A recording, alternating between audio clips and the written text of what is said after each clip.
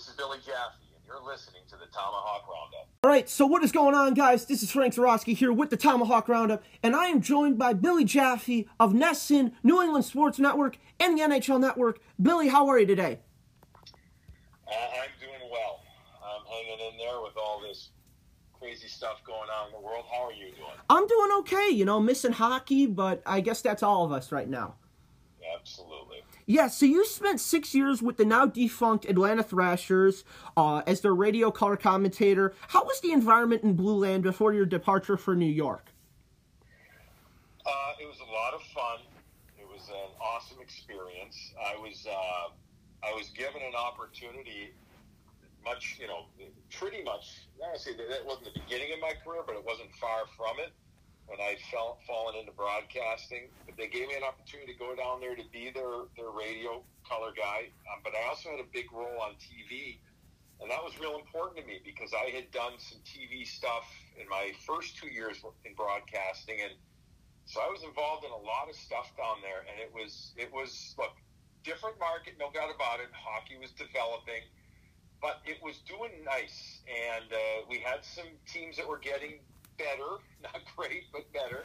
And what ended up the demise down there, and they lasted more years after I left, before I went to New York to work with the Islanders organization, was that ownership finally at the time just wasn't committed to doing what they needed to do to make the team not just survivable, but to make it really good. And the ownership had an opportunity to sell it to Winnipeg, and so they did that. Yeah, I mean, we see the team that Winnipeg has become. We can only imagine the hockey hub that Atlanta could have become if the ownership had invested that time into it. Yeah, Atlanta's a real different city. I don't know if you spent time there or not before. It's many people down there kind of consider it a hub or the hub. I think it's one of the hubs of the Southeast. But it's a real transient city. Now there's more people that are from Atlanta than ever before. But even when I was there back in the early 2000s, there was still, I'd say 80%, if not more, of the people were, I've been here for 8 years, but I'm from here. I'm from there. I'm from somewhere else. And so that played a big role in it. And, it takes time and it takes success for a team to get into the innards, the blood, the system of locals to where they say, that's my team. No better example of that than Vegas. Vegas got right into it. Now, they had amazing success right away, too, given the quality of their team, and that obviously helped. But there's also no other pro sports teams in Vegas compared to there are other pro teams in Atlanta. And also, and this is getting off topic a teeny bit here, but if you remember the awful the shooting that took place in Vegas right before the season began, that really galvanized the city, where that was the first big event after that, and that galvanized the city. And I think that people took this horrific event and said, okay, we're going to get through this, and we're going to actually call this team ours, and they're going to help us get through it, and the team did just that. Exactly, and that's the kind of thing that we need more of when we have terrible events, is we need something like a sports team or someone or something to bring us all together and help us, like you said, galvanize the situation. Yeah, it helps. There's no question about it. I mean, sports are a release. Sports are an entertainment. They're a break from reality. That's what they are, and that's what they provide. I mean, don't get me wrong; it's a big business. We all know that. But when it's all said and done, it isn't life or death. We do treat it as life and death sometimes, but it really isn't. Yeah, so we act like it, but it isn't. So shifting gears a little bit now, what was Versus like before it became NBC Sports? Like, take us through the interior of Versus. That's what I grew up watching before it became NHL on NBC. Versus was a work in progress early on, but they tried to do a few things different. They tried to, they got thrown the first year into the mix before it was Versus as OLN, also known as Outdoor Life Network. For those listening that don't remember, that was basically where you went for hunting and fishing shows. And so all of a sudden you've got the NHL on there, and the jokes were endless at the time. wasn't. It was look. It was the old. We're building from scratch. That's what they were doing. They when the deal was consummated between the NHL and Comcast, and they took it over to OLN, it was like, all right, now what do we do? Like, holy smokes, let's we got to build a network. So you went there, and things were, when I say bumpy at first, it wasn't bad. Like, people were intentionally, that they were saying, they're just working through so many layers of things that need to be done. Within a year and a half, things started to settle down. We had some wonderful people there. They gave me really, more every year, more and more and more of an opportunity to be part of it, both as an analyst in the booth and also as ringside in between the benches. I was the first one to do a game in between the benches for OLN/Versus. Pierre Maguire was doing it in Canada, but I think that I'm pretty sure, if memory serves me correct, which don't always trust it, right? Yeah. That I remember a game in St. Louis where they gave me the opportunity to do it from in between the benches, and it was great. It was fun, and so I did a lot of ringside, and I did a lot of in the booth, and I had a really good time there. Worked with some awesome people. Yeah, I mean, I remember that was my go-to. It was Comcast Sportsnet, and then it was Versus, and those two, when I was growing up, it was those two networks. So thanks for being a part of that shaping of the hockey mindset. I hope we didn't damage it too much. No, you didn't. No, you loved it. You made me love the game, and I can't thank you enough for it. Thanks. Well, I appreciate that. Yeah, so your first season with NESN was the season that the Bruins won the Stanley Cup. How was that introduction for you in Boston? Well, it was my first full season, was the season, actually the 11th season after they won. So Yeah, you started part-time, right? Well, no, they won in 10-11. The 11th, I was with the NHL Network for the end of that, and I was on the ice covering, all this stuff in 2011, and just had an awesome time with the NHL Network, and they're helping out with Versus, etc. The next year was the year I went in part-time, so the 11-12. Okay, yeah, that makes sense. And how was it? Well, it was tons of fun. It was, just amazing to be involved in such a great hockey market that Boston is. Similar to Chicago, Boston's not as big geographically and population, but look, the whole area of New England is so passionate about their teams. It's amazing. It's awesome to be a part of. I think that I came into it, and I was given the opportunity because I reached out to NESN because Mike Milbury went from doing some stuff at NESN and Hockey Night to go then to what became, it was Versus still, but it turned into NBC Sports Network. So NBC's people were bringing in all their own people. So follow the bouncing ball here. I was given an opportunity because Milbury was no longer going to do Bruins games for NESN. And I said to my buddy, who was one of the execs at NESN, I said, would you like another national guy like Milbury, even though he's also a former Bruin, but to be part of your broadcast? And they said, we hadn't thought about that. It worked out, though. And I did about 25 games the first year. And I traveled in because I was doing NHL Network, NESN. I was still doing some MSG shows in New York City, and I was doing college hockey as well. Wow. So I wasn't living. So I traveled in and did that. So it was it was quite an interesting experience to come into. Well, look, I have family from Boston, Frank. Yeah. So to me, they're not really living here. A few of them are, but I'm talking. My mom grew up here. My grandmother. Oh yeah, for sure. Boston really, really well. Despite being a Chicagoan by birth, I will admit Blackhawks were my second favorite team as a child. The Boston Bruins were hand down my favorite team. You can't go wrong there. Can't go wrong. No, although some of my Chicago teammates would say all the time that I screwed it up. Yes. Yeah. No, but it's a great environment working at NESN, and like the energy that people bring there. Want to focus on one particular source of energy in Jack Edwards, one of the most fiery voices in sports. How is he off the mic, and what is he like as a person? Good dude, passionate, like as a person as he is on the air.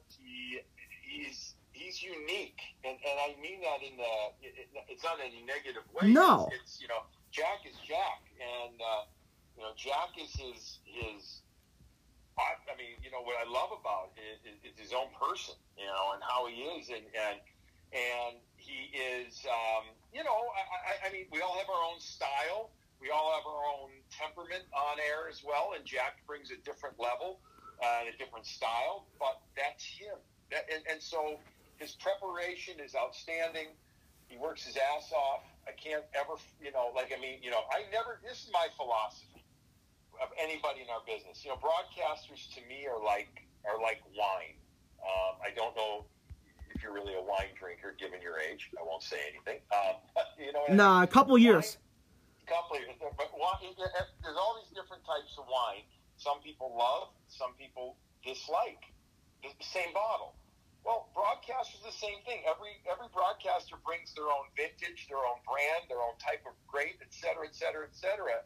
And some of them hits the palate in a certain way, some like and some don't. So I always have this philosophy. If you work hard and respect the game, whatever game that is, but in particular hockey here, if you work, you prep, you respect it, you do what's called for, then you know what? Style is your own style. Some people love, some people don't. So getting back to your original question, he works as hard as anybody. He brings it. He loves it. He respects it. So that's him. Yeah, so that I love Jack. I know he gets a lot of flack for being really passionate, but that's what we love in the broadcast industry is people being passionate and bringing that energy night in and night out. Yeah. And passion is, you bring up that word, I mean, it's so important as far as I'm concerned. I have a kind of a belief, if I don't have passion and fun doing what I'm doing, then shame on me. Because when it's all said and done, it's just hockey we're talking about. That's it.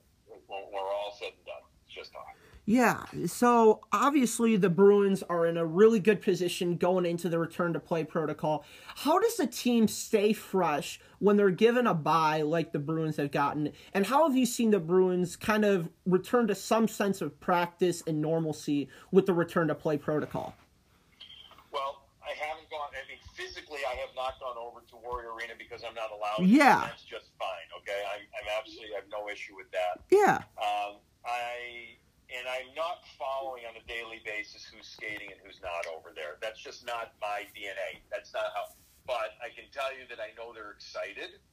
And I'm not convinced that every player is that excited.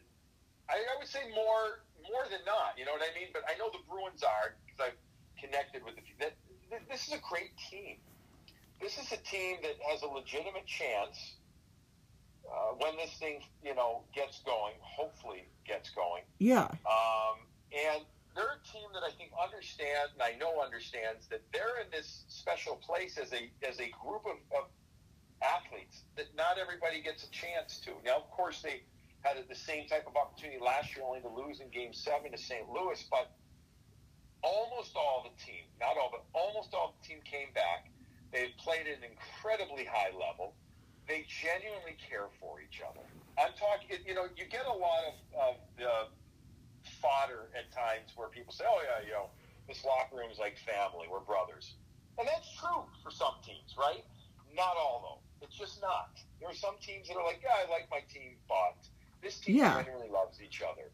And so they're playing for each other. And so how do they get going? How do they keep fresh? You know what?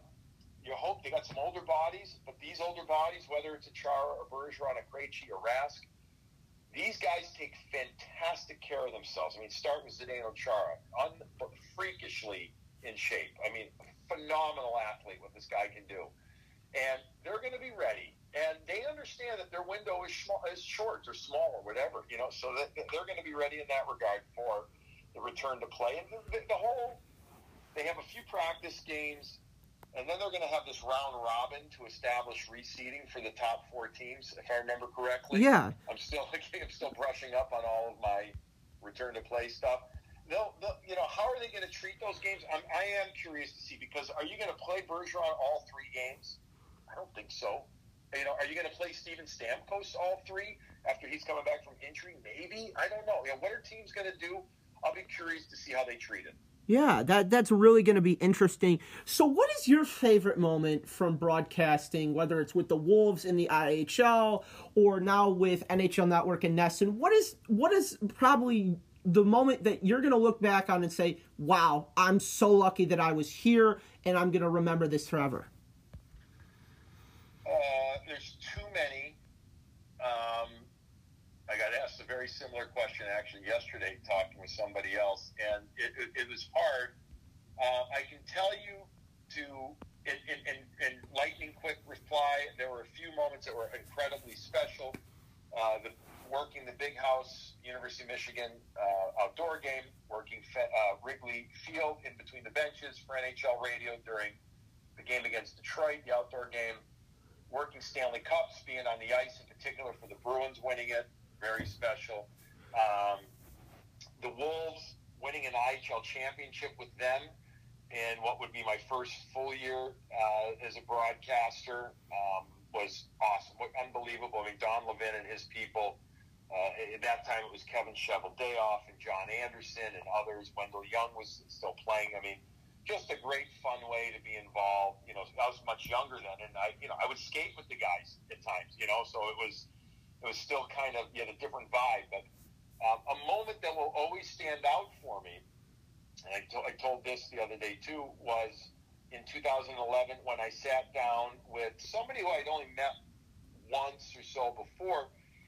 But I ended up having a long conversation with him for an interview for the NHL Network. And then since then, we've been very friendly. And when I mean friendly, whenever we see each other and talking, and we sat down and had other long conversations. And that's Bobby Orr. And to sit there and to do a long, flowing interview with Bobby Orr in Boston Garden to talk about the team's opportunity to make it to the Stanley Cup final. And to sit there and to have Bobby be as genuine, as kind, as engaging, as just amazing as he always is, and then the interview turned out great, and then just develop relationship, and now being a Bruin broadcaster even more so. That moment always back in 11 stands out to me as one of the great moments where I felt like I was a 12-year-old kid again. I did. After the interview, it was just kind of like, holy smokes, that's freaking awesome. Yeah, I mean, I remember my interview with Eddie Olczyk. That was the moment where I was like, holy smokes, it's Eddie Olczyk. I'm talking with this guy that I grew up listening to him call the game. Obviously, I wasn't old enough to see him play, but just going, I feel what you're feeling, and that's really just that special moment when you realize you get to talk with one of those guys who you grew up listening to or watching. Yeah, and I'm a lot older than you, but I only watched Bobby. I'm talking a little bit. Bobby's career was at the end when I was just 6, maybe 7 years old when he finished with his year with the Blackhawks, and I remember him getting traded to the Hawks and wondering how that could happen after knowing what a legend he was. At 6 years old, you didn't understand. No. But just to know what he's all about and what he meant to the game, and then just to have this conversation like we're sitting down having beers, having this conversation was just it was a great moment. And I've had many other conversations with him since then, but that moment will forever stand out. Yeah, that's a moment I hope to do. I hope to interview the great Bobby Orr one of these days. I hope to live up to that and talk with him. Billy, before we head out, anything else you want to add for our listeners in Chicago and Boston beyond? Just know that I still love Chicago. I mean, my family is still there too. I miss the old Unos and Duets and Lou Malnati's. Yeah. I used to work for Vienna Beef, so I'm a true Chicago-style hot dog guy. Never catch up on a hot dog. If you do that, you're fired. But I actually worked for the Vienna Beef Company for a couple of years in national sales before I fell into broadcasting and had the opportunity. So awesome people there. Nothing else. I just hope that everybody remains safe, remains healthy, remains smart and sane, and I hope we can get some form of hockey back But more importantly, I hope as a society we can get our bearings and become more functional again. Absolutely. Billy Jaffe, thank you so much for the time. Okay.